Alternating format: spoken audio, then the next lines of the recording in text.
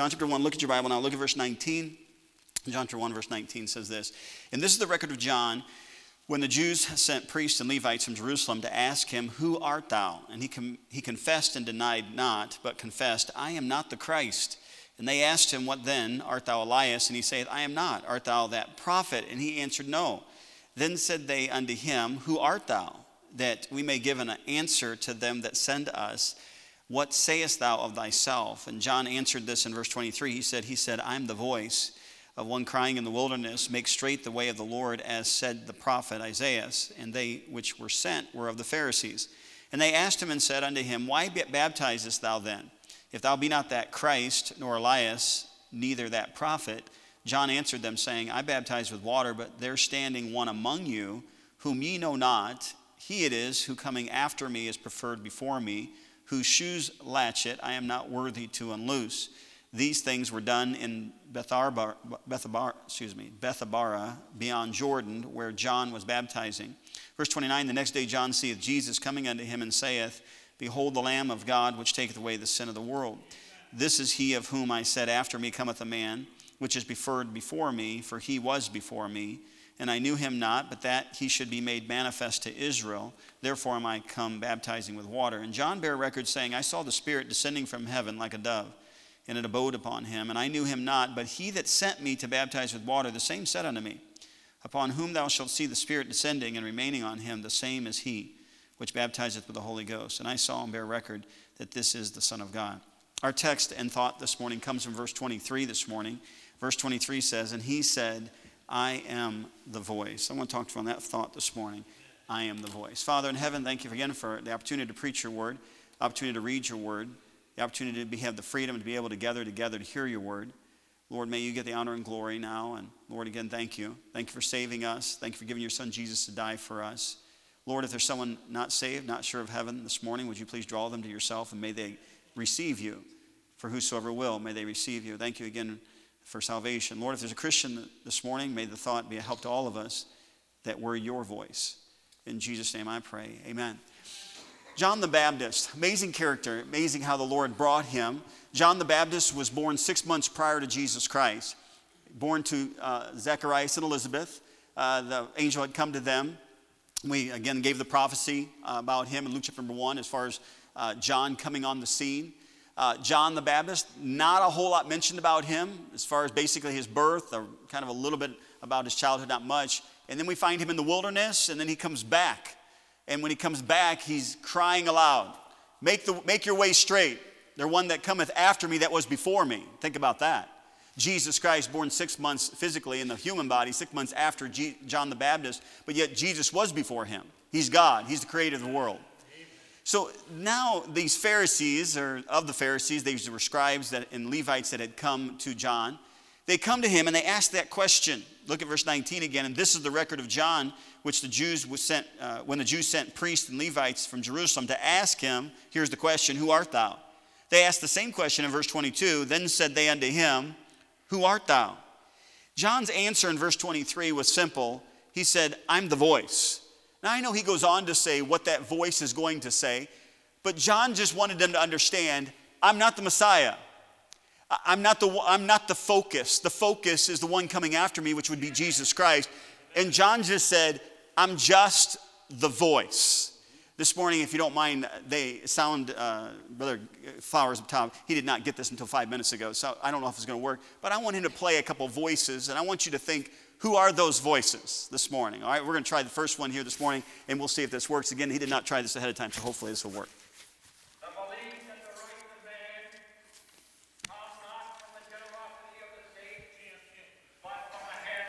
So that would be John F. Kennedy, President of the United States, and obviously some of the words that you heard, you remember maybe those words, all right, or at least the voice of those words. Let's try another one. Terrorist attacks can shake the foundations of our latest buildings, but they cannot touch the foundation of America.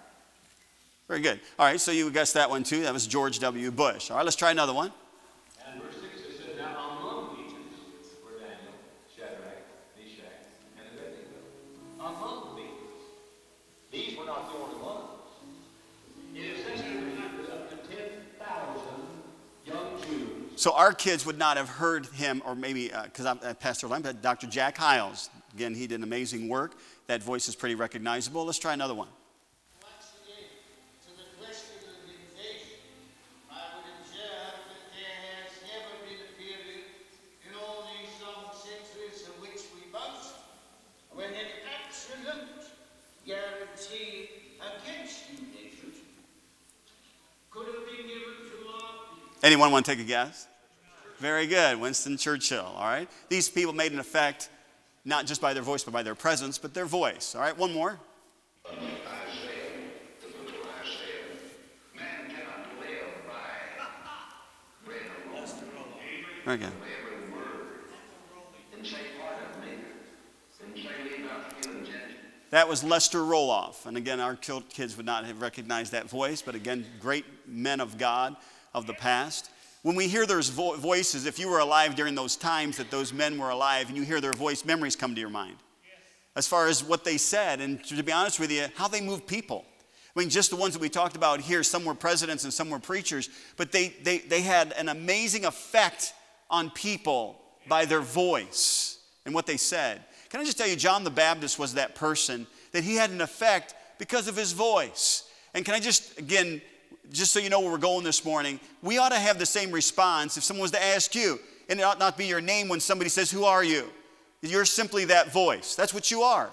You're a Christian. And that voice ought to be the one that talks about Jesus Christ. And he ought to be the one that points to the one that was before you, as John the Baptist refers to, that was Jesus Christ. We get so busy wanting people to know us, when I'm just telling you, we're just the voice of talking about the one who came before us. I want you to look at just a few things about John the Baptist and his statement here when he said, "I am the voice." And I find that voice is interesting. John the Baptist, who comes from the wilderness, and he's in his camel's hair and his leathern girdle, and he's eating locust and wild honey. And people must have looked at him and thought, "Who is this crazy fella?" But yet people came to him and he baptized them. And God used him to prepare a people who would get saved when Jesus Christ came on the scene for his earthly ministry. But look at the Bible again. I want you to just point out just some things quickly this morning. Verse 23 says this. He said, "I am the voice." What's the next two words? Of one. Just remember, I want you to understand that there was only a John the Baptist who came forth as the forerunner of Christ. And I want you to tell you it was a single voice. And in this idea of we as Christians, can I tell you, you are one. And if we're not careful, we think that, okay, I can only say something if I'm in a group. There's something about getting on a bus with 40 or 60 people and going out soul winning. There's there's an encouragement of being able to do that. But there's times when you're by yourself that you should still be that voice. That you should still speak up for the Lord Jesus Christ. It's a single voice. When I heard the choir sing a few moments ago, Brother Jake was leading the choir this morning. Brother Barnabas is our normal choir director. For some whatever reason, Brother Barnabas, I don't ever hear him. I'm sitting right next to him when he's leading, but he's leading. Brother Jake, boy, he was singing this morning. You couldn't hear him, but man, he was in my right ear. I'm just telling you, okay? And it was good this morning. But you know what? I could hear him, and sometimes when you get in a choir, you can even have a bad voice and not know it that it's in the choir. Now, all the ones that sing in our choir are good voices, okay? But can I just tell you that when you sing by yourself, it's a whole lot noticeable if you're off key. Can I tell you that as a Christian, we're not just supposed to be that voice when it comes to collectively like the Heritage Baptist Church. We're supposed to be that voice that singly tells people about Jesus Christ.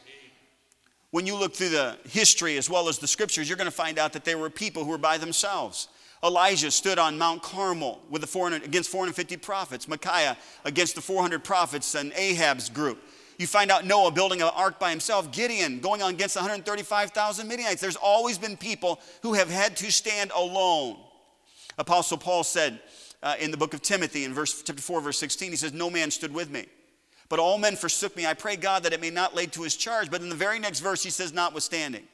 And this is what he means. "Notwithstanding, the Lord stood with me and strengthened me." Can I just tell you, there's going to be times you're going to be by yourself and it seems like everybody's going to be against you, but you're supposed to be that voice. Amen. I want to tell you, Satan's trying to squelch every voice that mentions the name of Christ. There needs to be a single voice, a voice that's not worried about what people think about them. You might seem like you're the only voice at work or the only voice in your family or the only voice in your neighborhood, But John the Baptist said, I don't mind being that voice because I'm the voice of one. And can I tell you that we as Christians, whether you're a man or woman, all of us ought to voice when it comes to Jesus Christ, what he did for you, how he saved you. In the scriptures, you've got several people, like I had mentioned, that stood by themselves. Moses standing before Pharaoh. Joseph standing in the presence of Pharaoh. All of these people who made a difference because they had a voice. D.L. Moody shook 2 continents and 1 million people came to Christ because of one person having a voice. C.T. Studd, Adoniram Judson, people who went to the mission field, who changed continents and lives of many people because they had a voice. William Booth, who started the Salvation Army. And we could go on and on and on of people who just simply used their voice. All of us should be like John the Baptist. I'm the voice of one. I'm the voice of one. Look what else he says in the Bible here. And look at verse 23 again. Not only was he had a voice that was a single voice, but look at verse 23 again. He says, and he said, I'm the voice of one crying. It's interesting that word crying actually means shout. I did not know that. When you look it up in the Greek, you're going to find out that word means he shouted. Crying in the wilderness. Not only did he have a single voice, but he had a shouting voice. Just remember, I don't know why, but we get so embarrassed when it comes to being in a group of people about sharing our faith and telling people about Jesus Christ. We allow the peer pressure to do wrong to cause us not to speak up, not to pass out a tract, not to share our faith or tell people even what church we go to. Can I just tell you that when John the Baptist came out of the wilderness, he was not worried about what people thought about him. He cried, he shouted. Mark chapter 16, verse 15 says, Jesus, he was speaking, and Jesus, and he said unto them, go ye into all the world and preach the gospel. The word preach there means a town heralder, a town crier, a person who would go before the king, and the king would say, I want you to let all the subjects know this. And he would go out and cry out aloud, hear ye, the king has said. He was the town crier. It's the same word that's used for go ye into all the world and preach the gospel to every creature. You're a voice. John the Baptist was a voice. And it might be a single voice, but it ought to be a shouting voice. It ought to be a voice that's loud. God told Isaiah, cry aloud, spare not. Lift up thy voice like a trumpet and show thy people their transgressions and the house of Jacob their sin. Church, have you ever listened to a trumpet before? You know, it's hard to play a trumpet softly. God says that we ought to stand up and we ought to say aloud and we ought to shout when it comes to being able to let people know about him. Christians are in such a habit today of whispering while the world is shouting, and it ought to be opposite. Hey, we've got the truth. They don't have it. What are they going to think about me? What are they going to go? Are they going to go to hell number 1 or hell number 2? Do you understand that there is only one hell? And if you don't tell somebody that you love or somebody that you work with, they're going to die and go to hell forever? Amen. You need to speak up. You need to say to them that God loves them and he is the only way to heaven. Yesterday, I didn't get to knock very many doors yesterday, but a lady came out and decided to talk to me. She was Mormon. And when I knocked on her door and she came out with her dog. And I mean, it was kind of cool out yesterday. And she just talked and talked and talked. And it's amazing. She didn't mind talking about Mormonism to me.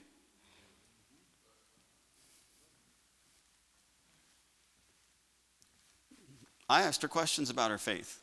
Because I want to tell you something, she believed it. Oh, I think she would have stayed out there all day. I mean, it was cool outside. She was just so engulfed with Mormonism. By the way, deceived by Mormonism. Amen.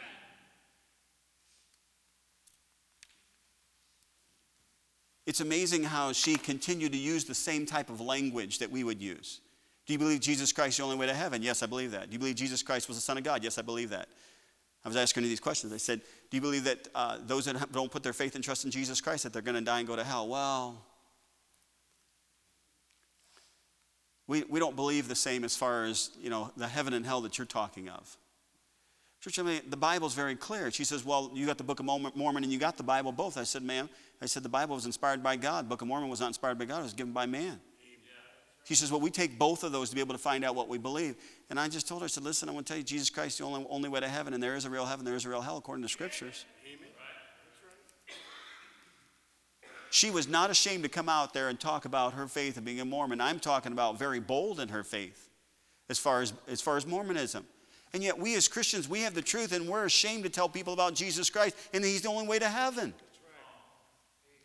John the Baptist said, it's not me, it's not that I'm somebody, I'm just a voice. And I'm a voice of one, and I'm a voice that's going to cry and it's going to shout, because I want everybody to know that there's one that's coming after me, which was Jesus Christ, who came to take away the sin of the world. You're saved and on your way to heaven. You're that voice. You're a single voice, but you should be a shouting voice. I like verse 29, the same chapter here, John chapter 1, look at verse 29. It says, in the next day, again, I'm not reading all of the passage here, but verse 29 says, the next day John seeth Jesus coming unto him, and saith, behold the Lamb of God, which taketh away the sin of the world. John the Baptist was a single voice, a shouting voice, but he's also a saving voice. Not that his voice saved, but what he was talking about saved. Behold the Lamb of God, which taketh away the sin of the world. Hey, listen, isn't it amazing that you can talk to somebody who's an unbeliever, and you can talk about sports, you can talk about the weather, but as soon as you mention Jesus, I don't talk about religion.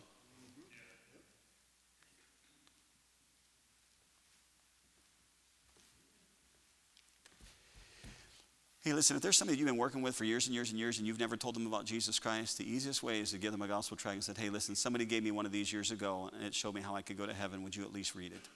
You don't have to be offensive about giving the gospel. I don't know what it is about us. We think that, it's going to be one of two things. They're either going to love us or they're going to hate us. It's just a matter of warning them about salvation, that salvation's free, and without salvation of Jesus Christ, I've got to go to hell. It's just warning them. And by the way, if they were in a physical difficulty, you would have a hard time shouting, hey, wait, watch it. But that's where we're at. Witnessing is not about telling somebody, you're going to die and go to hell. Truthfully, witnessing is about telling them Jesus loves you and wants to save you. It's a single voice. It's a shouting voice. It's a saving voice. John the Baptist was here to tell them about Jesus, and that was the purpose that God had for his life. There was a man sent from God whose name was John. What was John sent for? To tell them about Jesus. What are we here for? To tell them about Jesus. Acts chapter 1, verse number 8. And ye shall be witnesses unto me, both in Jerusalem and Judea and Samaria and the uttermost part of the world. You know what's going to be really sad? Is people who are saved and know Christ as their Savior, but not willing to tell anybody else about him when you stand at the judgment seat of Christ. And of course, we look at the book of Ezekiel about their blood being upon our hands, about the many people at the great white throne judgments to be cast into the lake of fire. And there's no doubt we're going to be there. Now, I don't know for sure, but are they going to call your name out? Are they going to yell, why didn't you tell me? Hey, our voice ought to be a saving voice to point them to Jesus Christ, that Jesus Christ is the only way to heaven. You say, well, what are they going to say? What are they going to say when they die and go to hell? What are they going to do? We live in the United States of America. Ye have not yet resisted unto blood. We're not like the martyrs of Hebrews chapter 11 that were sawn asunder, cast into lions' dens. God wants us to be a saving voice. He wants us to tell people about Jesus Christ. The last one I want you to see about John's voice is not mentioned in John 1, but I want you to turn with it to me. Look over to Luke chapter 3. There's one more thing that John spoke with his voice. It's very interesting. You know how John died. John was beheaded. Why was John beheaded? Because Herodias did not like John. And when Herodias' daughter danced in front of Herod on his birthday, Herod says, you just ask whatever you want, I'll give it to you. She goes back, talks to her mother. Mother Herodias says, hey, ask for John the Baptist's head. That's how John died. But you're wondering, what caused John to end up in prison? You got your Bible there in Luke chapter number 3. Look at chapter 3, verse number 18. It says, and many other things in John's exhortation, preached he unto the people. But Herod the Tetrarch, being reproved by him, John, by him for Herodias, his brother Philip's wife, for all the evils which Herod had done, added yet this above all, that he shut up John in prison. Now, church family, Herod was an unbeliever. He wasn't saved, he didn't believe in God. But yet John the Baptist, with his voice, not only said, hey, you're not supposed to have your brother's wife. The Bible tells us, doesn't tell us what they are, but for all the evils of Herod. Can I tell you what kind of voice John the Baptist had? He was a single voice all by himself. He was a shouting voice. He made sure people could hear him. He was a saving voice. He pointed people to Jesus Christ. But he was also a sin-exposing voice. That's the pastor's job. You know, I want to tell you something. We as Christians have become so passive when it comes to this area of sin, and it's because of the sin in our own life.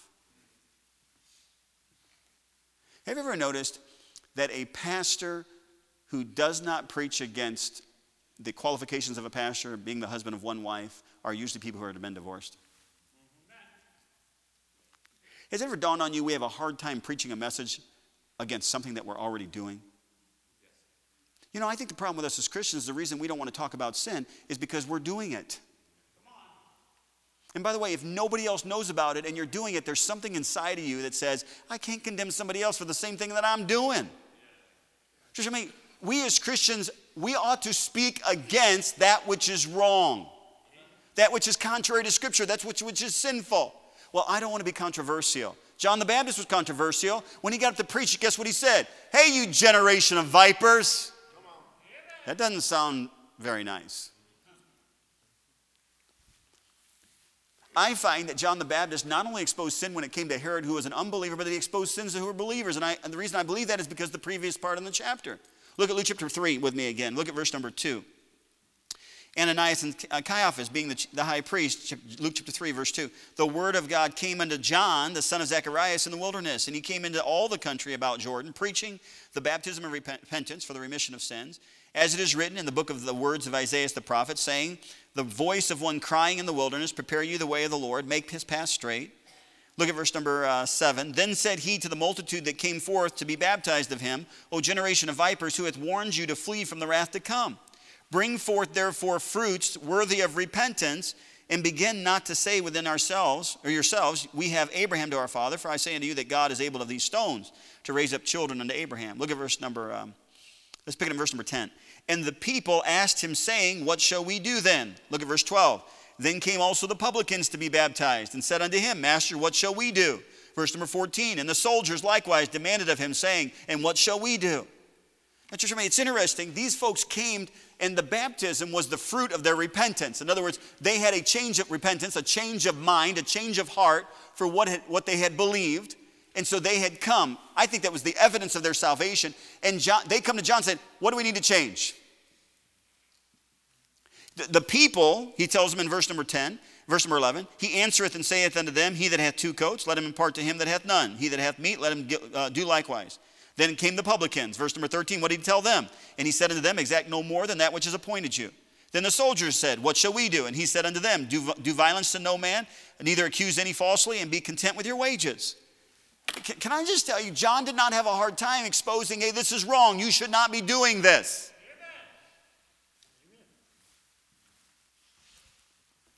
You know, we were talking about churches this morning, and as far as our worship a little bit, and during the Sunday school hour, and one of the biggest things about churches today is we don't want to preach against sin. We want it to be very general. We want to talk about things that are positive, the love of God, the mercy of God, the grace of God. And by the way, all those things in the Scripture, we should preach on all of those. But there are some things in Scripture that we talk about the whole counsel of God that need to say, hey, listen, this isn't right. We're not supposed to do this. In Matthew chapter 5 on the Sermon on the Mount, Jesus was pretty clear. There are least sins and there are greater sins. The greater sin is if you kill somebody. The least sin is if you hold a hatred against your brother. Amen. He said the greater sin is to commit adultery. He said the least sin is for you to look upon a woman and lust after her. But he still called both of them sin. Amen. I want you to look at one more passage. Turn over to Ezekiel with me for just a moment. I'm almost done here. Look at Ezekiel chapter 2. This is the Old Testament, Isaiah, Jeremiah, Lamentations, Ezekiel. Ezekiel chapter number 2.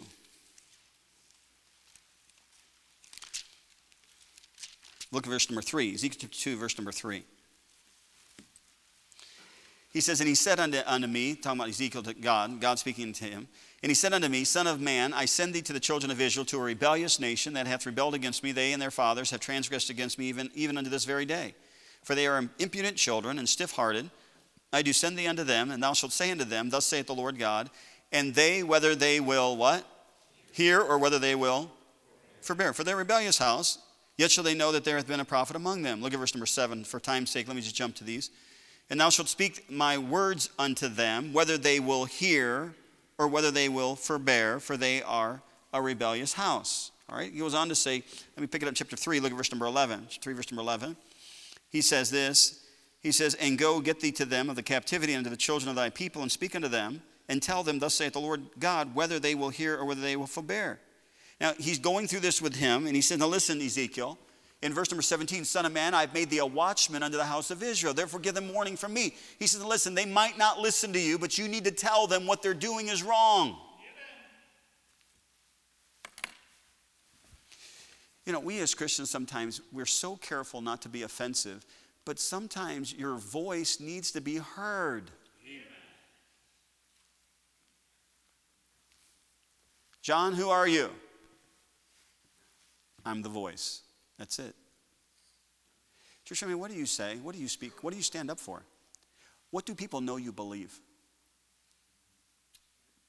I'm not telling you this morning to leave here and be confrontational. I'm not telling you this morning to go out and try to offend somebody.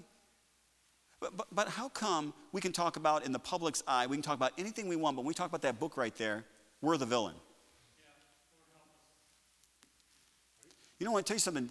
If God tarries and he doesn't come back right away, we are not far off that what the kind of preaching that we preach from the pulpit here, I'll be in jail. You can't talk about alternate lifestyle. God calls it homosexuality. The Bible calls it sodomy. It's just what the Bible says. But if you say that at work or in public, oh, that's a hate crime. That is not a hate crime. If I say lying is wrong because the Bible says, Proverbs 12, verse number 22, lying lips are abomination unto the Lord. Oh, it's okay, yeah, a person shouldn't lie. But if I say that if you love a person that's of the same gender, according to the book of Leviticus, that it's an abomination to God, hate crime. Just man, that is the warped thinking of a lost person that doesn't know Jesus Christ as their Savior. But that should not be the warped thinking of a Christian who knows Christ as their Savior. Why do we have to fear to say if an abortion is still murder? If you're having an affair or living with somebody, that's adultery. If you use God's name in vain, God says, I do not hold you guiltless. Why can't we say that? You're just a voice. Well, what will people think of me? It's not your voice. You're just a voice. John the Baptist, who are you? I'm one. John the Baptist, who are you? I'm a voice that shouts. John the Baptist, who are you? I'm the voice that says, behold the Lamb of God that taketh away the sin of the world. John the Baptist, who are you? I'm somebody that says, that's sinful, that's wrong, you shouldn't be doing it. No, you know what we want to do? We don't want to hurt anybody's feelings. We want to be accepted by everybody. I'm going to tell you, the Lord's coming back. You're going to stand before God, and you're going to be glad that you stood for the Lord. Amen. And church, I hope you understand the spirit of this morning's message. This is not go get in somebody's face and tell somebody how sinful they are.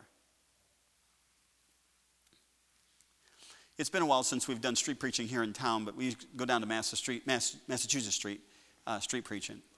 Years and years ago, a fellow came through by the name of Sutek, and we still support him as a missionary in the Philippines now. And he came to a church service when we were on the old site, and he said, hey, listen, I'm a street preacher. I did not know him, but he preached that night in the service, and I don't remember all the details, but he preached that night in the service. And when the invitation was going on, I went up to him and said, listen, are you going to take a street preaching tomorrow night? This was on Wednesday night. He said, I'm sorry, I got to leave. I can't be here. I said, well, you can't just stir everybody up to go street preaching and then you're not here to do it because I'm not doing it. I said, I've never done it before because my experience of street preachers was when I lived in Chicago. You would go down to Chicago and there'd be people on corners and they would be yelling, their veins would be coming out of their throat. They're yelling, their look on their face was like they were going to kill you. And they were preaching about Jesus. Well, that's the only street preaching I'd ever known, and I didn't do it, and I wasn't going to do that. And so he came and preached and said, listen, if you're going to do this, you got to teach our people how to do this because I don't feel like I can. So that night, after the Wednesday night service, we all got on a bus. How many was on that night? You were there? All right, several of you. We got on that bus and we went down to Massachusetts Street on that evening, and I had never seen that like that before. Brother Sutek, we all got out there. We prayed as a group, and then we just started singing. We sang out in 2, 3, 4, 5 songs, and then all of a sudden, he just got up there on the corner. He cupped his hand to his mouth and held his New Testament and said, John 3:16 says, "For God so loved the world that he gave his only begotten Son." He never moved his face. He never got mad. I never saw no veins. I had never seen that before. Oh, there were people that walked by that, with disdain on their face. But there's so many people that took tracts, and there were people that got saved. And so we started doing that. We would go down there, and I would take people with me. And to be honest with you, it was new to me, so I would let whoever wanted to preach get up there and preach. I remember one time a person got up to preach, and they said, "You're going to die and go to hell because of your sin? Yeah, you. You're probably an adulterer, you." I'm thinking, oh my goodness. What are you doing?